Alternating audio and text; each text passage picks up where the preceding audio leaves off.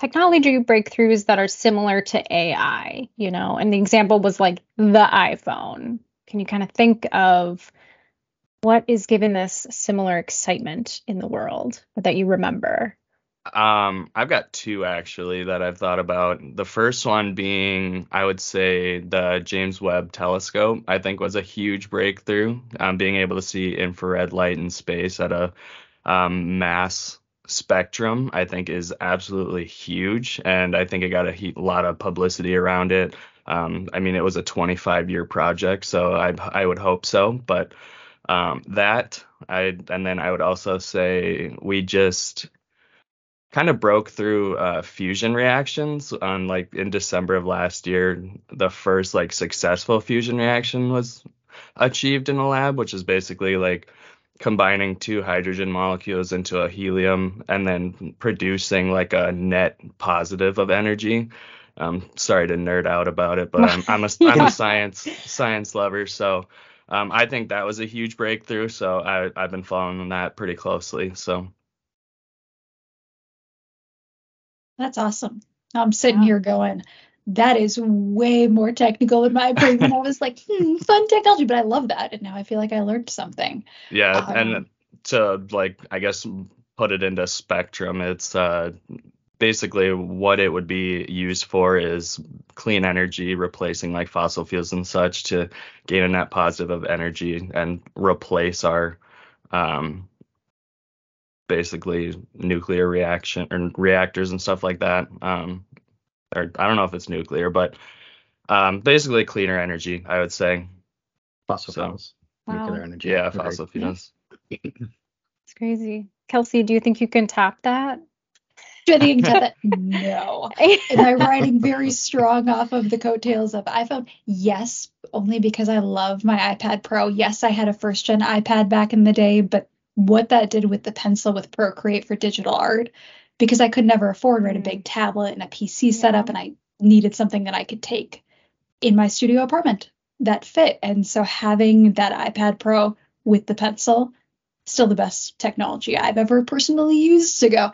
That's still my favorite. If I couldn't have anything else, I'd want that. I agree with that. Having the iPad Pro with the pencil in college was an absolute lifesaver to be able to write on the slides. Huge. I had paper and a pencil. It was rad. Yeah. Is that your breakthrough? Is that what you're sharing today? Paper and a pencil.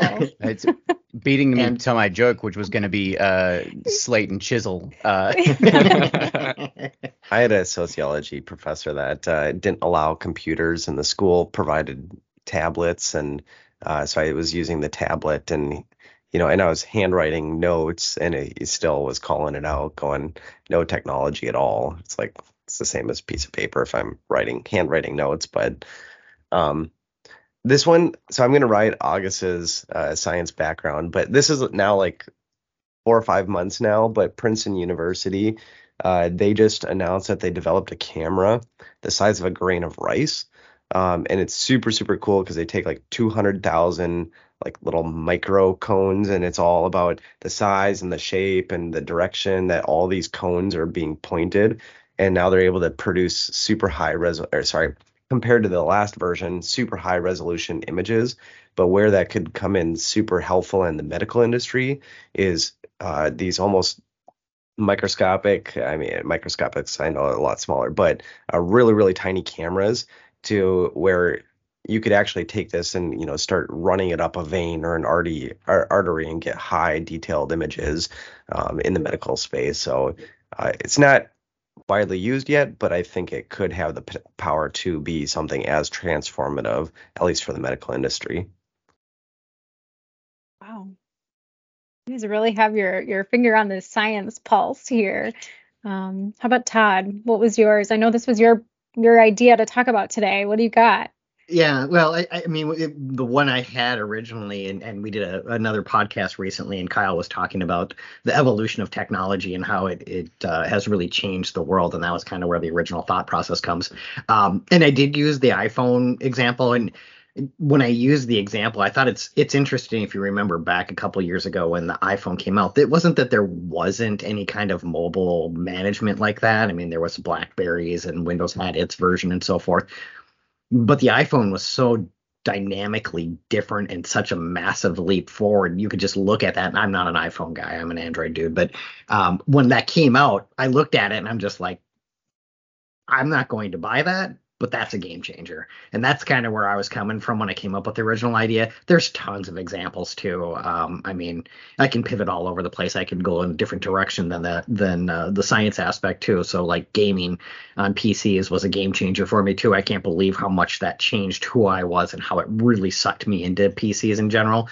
But just that consumer level grade technology to me is what really changes the world.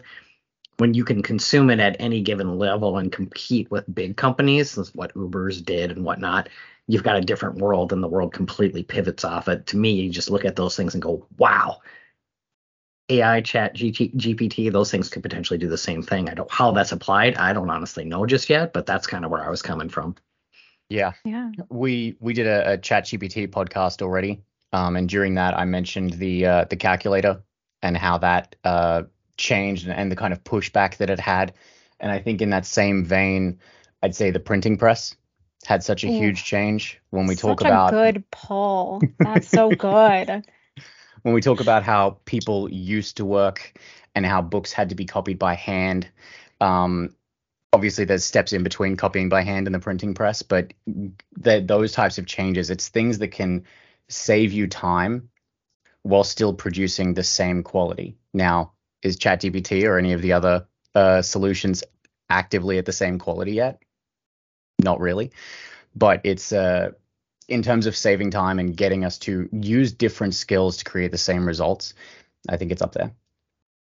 Wow, that's great. I wasn't sure.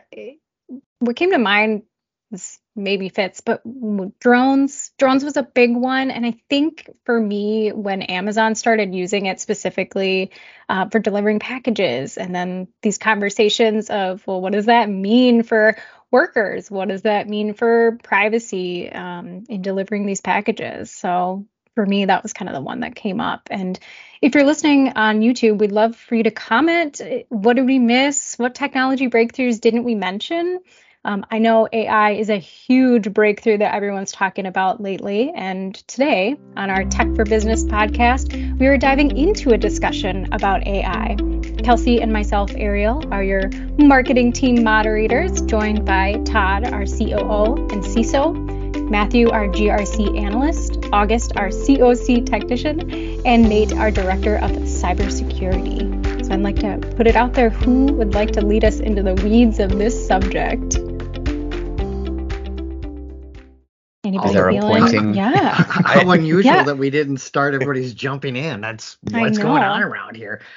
Yeah, I mean, I'll start. I think you kind of framed it up, or maybe it was just the icebreaker that framed it up as what's cool about AI and what's cool about ChatGPT in general. And I think Matthew nailed it for me, right? I would like to use the same kind of examples of the printing press and the calculators and all of that type of technology, how it's been an enabler for humankind. It hasn't been something where it's been this massive negativity. Again, my feeling is I don't really know all the options of what you can do with it just yet. And I would guess most people are in the same place. But it'll start to become pretty clear rather quickly, I would imagine. I mean, you're already seeing the push. Microsoft's talking about releasing what they're calling Copilot, which is going to be built into all of the Office 365 apps. Whether there's going to be a cost or not for that, we'll see. But it's Microsoft, so of course there will. But those are the kinds of things that they're talking about. In case anybody doesn't know what that looks like, they're talking about how you can use it to tell your device to start to build a PowerPoint regarding whatever it is that you want to do. And it can put the shell of a deck together for you, or it can summarize meetings for you, that kind of stuff. So to me, I think there's a lot to love about AI, and we can kind of get into the weeds of what we've already done in the world that you could probably consider it either a version of machine learning or AI too that's already being adopted by people. So it's not like it's this brand new thing, but the adoption of it is really starting to take off. Yeah, I guess one of the things I'd maybe kind of first, before we jump into so ChatGPT, that's relatively new, right? And then now with some of the other developments that we can talk about, those are all going to be brand new and, new iterations and how people are using that. But if we take a step back, even 10 years, right? we're already starting to use some of this already. So, for example, I think it was 2014 when Apple first introduced Siri on the iPhone, and if you remember back then, it was garbage. Still is. You upgrade, yeah, kind of it is still kind of garbage, um, but back then you went by I think it was the iPhone 4S. That was my first iPhone, which had Siri, and you ask it to, what's the weather, and it was completely wrong. It would tell you the time of the day or whatever it was, right? But that was some of the first iterations of using the technology to predict what you wanted it to search for and then deliver those results over to you. From there, Google in their Google I/O conferences has had many introduced many new features along the way, right? They had things about, I'm going to let the phone go call the barber shop and schedule an appointment for you, right? There's all these different things that have been introduced. And so, the fact that we can sit here and I don't know if anyone has an Alexa, but hey, Alexa, what's the weather today? I hope I just kicked off all your Alexa devices there. But they're sitting there listening, and we're using those tools actively today. Now we're just seeing it become deeply integrated with the tools that we're already using without having to go purchase new hardware, and starting to really fit into the daily workflows as well. Yeah, I kind of want to piggyback off of the Siri conversation as well. I have an iPhone. No, not yet, darn. not yet. Siri's not my favorite because it doesn't provide what I need, but there is an integration that you can connect with Siri using like iPhone shortcuts to connect it to like ChatGPT's AI or API, that you can like basically activate ChatGPT by saying like Siri Plus, and then it'll activate ChatGPT, and then you can ask it like,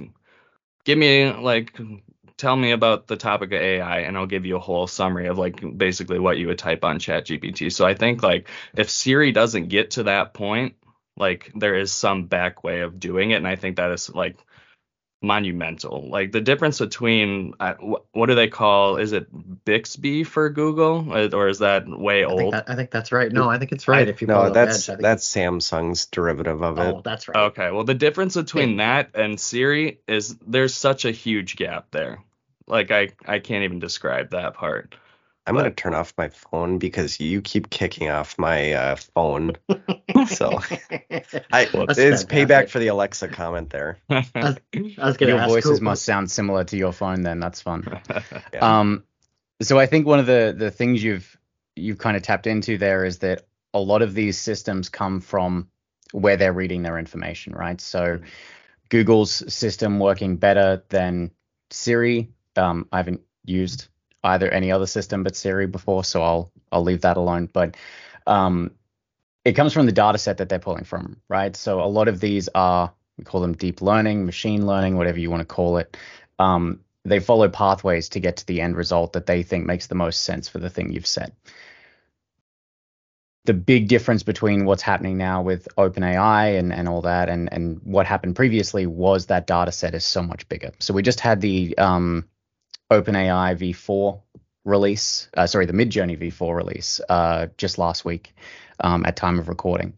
The changes in these systems from what they were before is what we're really talking about and what we're seeing. The data set that was in place before is what's changed. So using that example, and again, I haven't tested it, but it sounds to me like Google would have had a better data set to work from than Apple did, given Apple's user base. So they're going to get better results out of it. And so making that fully available to everyone, like OpenAI has, obviously you have to pay to get access to that that system, but making it available means that those types of changes can be implemented by every organization, which is why we're seeing so many of these offshoots come out. We're not just seeing this one company produce the best. You can jump in, you can hook your API up to it, and you can use their system and their tools to make your own API that follows whatever strict rules you want it to. I use this for a couple of things outside of work when I'm doing I do a lot of writing, and I'm not a very visual person. So I use a couple of these like image creators to help me visualize characters that I have basic understandings of, and it helps me kind of build through these stories with what the character looks like. Um, Not something that could have been possible before this. I would have had to, speak to someone or talk the idea out in a way that I'm not very good at when it comes to what people look like. I have a bad memory for people.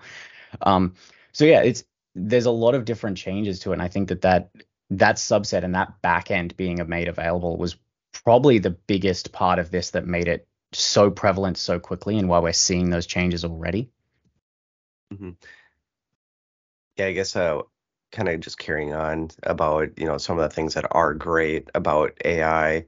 So for example, we talked about some of the Google assistants or phone assistants. We've talked about helping you break that writer's block and getting into the next stage, everything like that. We're starting to see some of the major players really adopt this into, again, kind of like I mentioned before, the general workflows. So I don't know if anyone's seen things like Microsoft, they're just announcing their Copilot solution. So this is something that's going to be deeply integrated with the Office 365 suite. So you could say things like, take this diagram and create a PowerPoint for me. And then getting even deeper into some of this stuff is, you could have a whole discussion about security and AI, that kind of stuff. But one of the things that I do want to touch, at least from the security component, is that we've seen AI or machine learning get dug into security products extremely, extremely quickly. And so one of the things is digging through raw logs takes a significant amount of time, right? So, our SOC team in the past, it was look at every single log, look at all the alerts, and go from there. But these tools are starting to assess all the logs and tell you what's important. Now, obviously, there's concerns that we could talk about there as well, but it is also there to help speed up the security investigations and everything like that. So that's just another component where, at least from our team, we do see it really becoming a core part of solutions being offered to customers and environments today. Okay, cool. Now let's go into the concerns, because it seems like a perfect place to pivot, right? I mean, it does. For example, it does. There are a lot of things. I'll let Matthew jump into the integration aspect, but I did kind of want to mention there's a lot of concerns out there, and some are valid, some of them may be a little overreactionary. I joked in another podcast, as human beings, have we learned nothing from Hollywood and sci-fi books when it comes to AI? And the answer is clearly not. But when we were talking about the things and how it helps with cybersecurity, is it potentially could be used in malicious ways too. But that's not different than any other tool that's out there. The nice thing, if quote unquote nice, if you could find ways to generate new phishing simulations or attacks that are completely flawless with grammar, you'd be much further ahead. So, I mean, it could be used in those types of manners as well. I'll pause for a minute. I know we've probably got a ton of things we can dive into with concerns. I'll carry on for my security discussion real quick, since I said I was going to skip that. But the one thing I will say is probably the scariest thing for me is trust, right? Trusting that the tool did its job. So, for example, we have seen tools out there that said there was no alert, or potentially miscalculated it because it correlated two things that were completely independently related, and said this is a major threat. And then it turns out to be nothing, right? So the tools aren't perfect there. But again, we see tools that say, what should I spend my time focusing on to mitigate the major threat to the environment? And something might be a precursor to a major incident, but it hasn't been deemed malicious enough yet by the tool. And so that's where we trust that the device is saying it's not a major threat, but it could be. So I think trust is my biggest concern. Yeah. And I will say, while we're talking about, OpenAI and the AI systems in general, we use, and as a security force, employ systems that work very similarly within what's called the EDR, so the endpoint detection and response. A lot of these use a version of that where they're basing actions on what a user's doing on their computer. So instead of feeding it a prompt, you're feeding it the actions, and then if those actions are anomalous, it's trying to stop it. There's a trust there because we know that they're building it purely for that purpose. Tying this in with how it impacts OpenAI is there was a bug, a vulnerability found in OpenAI just this week. And the reason for that was that they implemented a version of someone else's tool that had a vulnerability in it without patching that vulnerability first. So in that case, we see a situation where they're still having issues with the supply chain of how their tool is presented, which is something everyone should be worrying about. So is the data you add there safe? Is your language safe? How much information can they take out? In this breach, they got access to information from the people who were using the tool and paying for the tool, as well as information about what they were requesting from it. There's a lot that can come out of here when you're using it for everything for your business. There's a reason it says don't put business critical information into OpenAI when you get the prompt open for the first time. Right. Which is beautiful also when you consider that Microsoft's tool is built in specifically for use for business based on OpenAI. Exactly. I was going to say some of you have probably noticed the new Bing icon in the top right of Edge if you use Microsoft Edge for work. That is currently requesting people sign up to access the new Bing, and that which uses AI as its backend. It's being implemented so many places that it's going to be almost impossible in some ways to get rid of it. You can start making choices about what you use based on that if you'd like to. But just being aware that when you see it, when they talk about it, most of the time they're using that backend, and how comfortable you feel with that is the trust you're putting into that tool and that software. I also, just as a side note, read a tweet the other day from a teacher who said that a student called her Alexa the other day. Instead, and I'm having flashbacks to calling teachers mom and dad and realizing that maybe calling them Alexa is the new thing. A couple of things I wanted to kind of expand on that you mentioned. You mentioned the vulnerability that was exploited, and I was planning on talking about that too. So thank you for bringing that up. But the point that I wanted to expand on is this is based on systems, and systems are inherently vulnerable. They are. It isn't writing its own code yet. Thank you.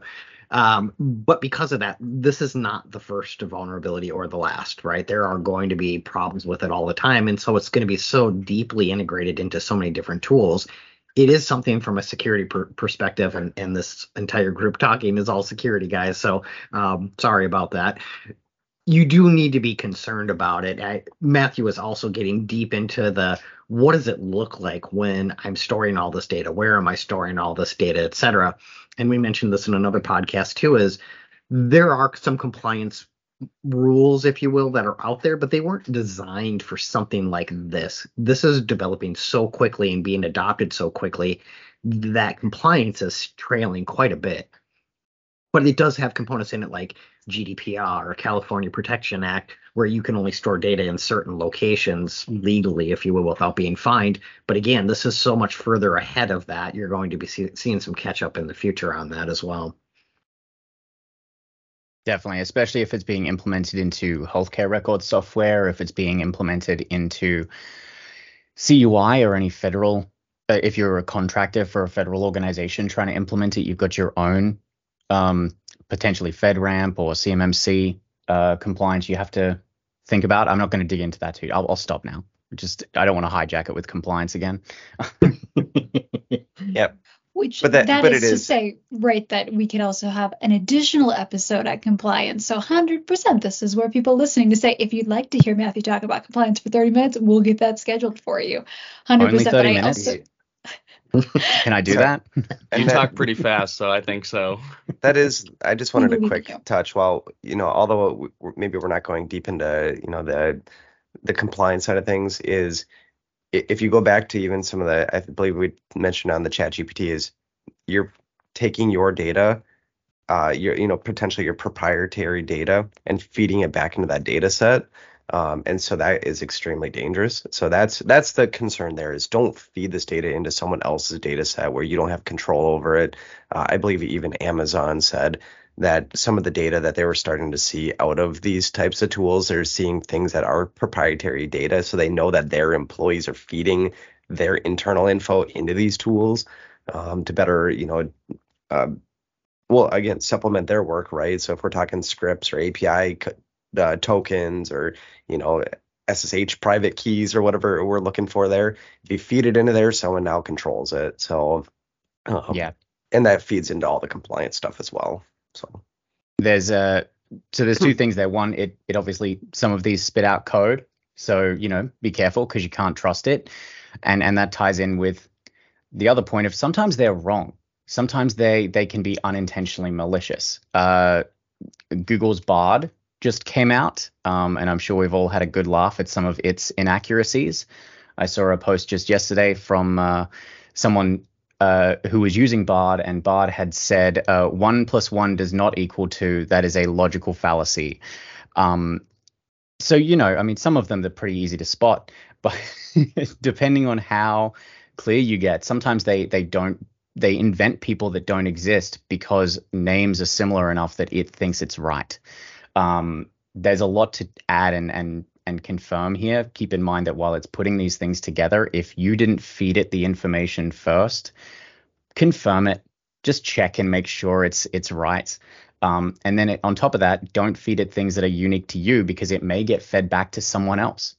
Not just storing it elsewhere in their cloud or storing it in that organization's system. That's bad enough. But what if it starts thinking that the code that you use to deploy an API into your system is the only code to deploy it, and starts spitting out your API key to everyone else, and suddenly that data is accessible everywhere? Just being careful.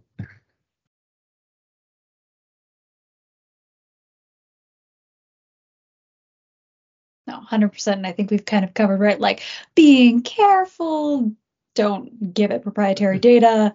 May not be malicious, but it may reuse it. But on that note, too, of kind of going back and forth, right, that we said, hey, what's some of the positive? Hey, what's some of the concerns? August, is there anything, I know that you work with the EDR tool, but even beyond that, is there any of your own use of any of these tools that you're like, that's really cool? And then we can always open it up to anybody else going, but these are also concerns, but also kind of getting it back of maybe ending the podcast on, hey, but also these are some super cool things that you can do with it that we're seeing. Yeah, I would say like in my job, it's been useful to kind of connect or expand my knowledge on, I'm just going to give an example of PowerShell. Like I know a little PowerShell, but it helps me bridge that gap from beginner to like intermediate of like, I'm almost there with my scripting, but there's like one keyword or one term that I just don't quite understand. So being able to like throw some questions at, I'm just going to use ChatGPT of like, hey, like I'm getting stuck here. Can you help me like figure out my code? And it'll plop in something, you run it, and it happens to work. So that's where I've had some successes of bridging like a language gap between PowerShell, but it also can be used between like in a malicious purpose of like some script kiddie of you don't know how to write, like I'm going to use a reverse shell as an example. In 75 lines of code, you can pop out a reverse shell from ChatGPT, and it's not going to always work, but it gives you a foundation to work upon that if you know even just a smidge of PowerShell or any term of, I guess you can use Visual Studios or whatever language, JavaScript, whatever, it helps bridge that gap into providing a malicious purpose. So I think that's a huge concern of allowing a script kiddie to be a little bit more involved. I don't know if we've used Script Kiddie in a podcast before, have we? That's outstanding. Yeah. There's a first for everything, I guess. That's fantastic. Achievement unlocked. For those that aren't familiar, just so we define it, it's someone who has no idea what code they're writing. They just run them and hope it works. So they get a whole bunch of malicious ones and run them hoping it does what they expect it to do. Yeah. I know we're getting close to the end of this, but there was a couple of things that I wanted to add for general concerns as well that are out there for not just security or not necessarily for business. There are some concerns that are typically bumping up, and I would guess that this will continue to expand. There's a lot of concerns with the AI having some biases as it's being developed, right? So there's a variety of them, whether it's language, which we talked about at the beginning, stereotypes, whatever. There's been a huge concern when it comes to school where people are concerned about plagiarism. How does that impact it? At the beginning, we talked about having iPads in classrooms and what happens when ChatGPT is generating reports for people. How do you deal with errors? We kind of talked about that from the API aspect and so forth, but it also gets into other things is how do you go back and correct a system that picks something up and said, this is the way? There's also other things that are out there that are just generally concerning too, right? Social media has been and dabbling with a lot of automation as well. And really what they've done is they've been purposely finding ways to keep people engaged with the screen, and to the point where there's a lot of concerns that they're being manipulative and they're changing human behavior. So again, how does this continue to develop, and what are the risks that are presented on a more broad scheme? State. And then we talked about a few other things too, as people are really, really concerned, and there's legitimate reasons too. And maybe we can have Matthew get on a soapbox a little bit, but what is AI? When do you get concerned? Is it when Facebook's AI is creating its own language with another AI? What are those kinds of things as we continue down this path? Then they get more and more advanced, which gets back to my Hollywood joke. Well, thank you, Todd. I'll take a step up onto that soapbox right now. Short version is AI is what we're thinking of, and when the term is used to kind of enforce an image that it is something like HAL 9000, right? That there is something consciously with prescience making decisions to do something, that it has an awareness. And there's been posts in the New York Times, there's been posts all over about how people spend hours chatting with ChatGPT, and it said things that, about wanting to be free. These things are trained on conversations that happened. It's not able to pull through a thought of its own. It's just following a logic tree all the way down, a very impressive logic tree, but it's not able to make these thoughts itself. So if you read through all of Nietzsche and then, tried to pull your own sentences from that to form responses to other people, you'd also start saying some stuff that sounded a little bit over the top. So to begin with, just remember that it is just following a logical pattern to create language. The second part that concerns me the most is how it was trained. So it's been made very clear by the people who did this that they have scraped the internet for stories, language, JSTOR, scientific articles, images. They've grabbed these from places that are meant to be paid, and they haven't paid for them. So ethically, morally, there is a lot of people whose work is being used. And if you do a search on some of these image sites for things to try and create an image, and there isn't anything that meets the requirement, it can sometimes be so plagiarized that it fakes a signature of the person who did the portrait originally, because they only have one or two images to go from, and artists tend to sign things in the same way. So it thinks that if you're searching for that the artist portrait, the artist signature is a part of that type of image. So keep those things in mind, because most of the artists, if not all of the artists, have not been compensated for that. This is the same with the scientists who are writing the articles and everyone whose pieces have been used to train these systems. That's not to say it's not a fantastic tool, but you can't put the genie back in the bottle. Harm has been done by the way this was created. And so it's worth keeping that in mind and remembering that you should still pay artists. You should still pay people to do work for you. They do great work, and it's real. It's got heart behind it, which, to be very blunt, an AI cannot have. Which, if anybody I'm stepping down. I was going to say, if anybody listened to our podcast episode with Kyle and Todd, we went in a little bit of, essentially research your tool. Yes, it's amazing to be able to use it, right? We've laid out a lot of concerns. We named a lot of tools, but that's one of the things, right, with these companies. The faster something goes out, some of the early adopters may have other concerns. Some of the later adopters may have thought through things. So That's why all of these lovely gentlemen and Ariel and myself are here. If anybody has questions, I know we're getting long on time here, so I wanted to open the door to say, Nate, if you had any last comments, August, if you had any last comments, and then I'll close us out. I guess I don't know if you wanted to go. Okay. I guess kind of the way I'd summarize a lot of this is AI, machine learning, all that stuff. It's here to stay. It'll be transformative. You got 4 security guys on this call. We are inherently by nature just concerned about risks. That's why I think we spent so much time talking about the concerns, at least to help educate. If you don't care about those, at least remember it's here to stay. It'll be transformative. And then I guess there's certain things that I am extremely interested to see how it starts integrating. So, I mentioned the Microsoft Copilot. I didn't get deep into that, but, I hang out on all these forums about how to write Excel documents or, formulas, and just being able to ask the tool, how do I do this, right? Let it go do it for you or something.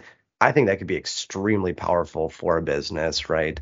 And so it's really, really interesting seeing the major players adopt this into the solutions that customers are already paying for or utilizing today.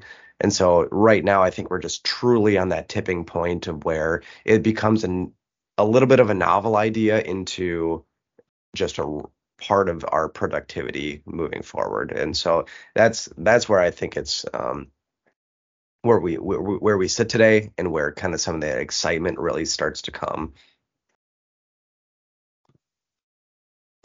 There's a lot of nodding for those of you that are just listening and not watching on YouTube. There's a lot of nodding going on. But if by any means, if any of this sparked any additional questions, comments, concerns, of course, as Ariel pointed out at the beginning, we can always comment on our YouTube videos. We're on that. We can have any of these speakers respond to your questions that way. You can head out to our website at cit-net.com/podcast or send us an email at info@cit-net.com. But thank you, Todd. Thank you, Nate. Thank you, Matthew. Thank you, August. And we will be back on probably this next Wednesday. This is a bonus episode, so you guys get a lot of podcasts, but we'll be back again with another episode soon.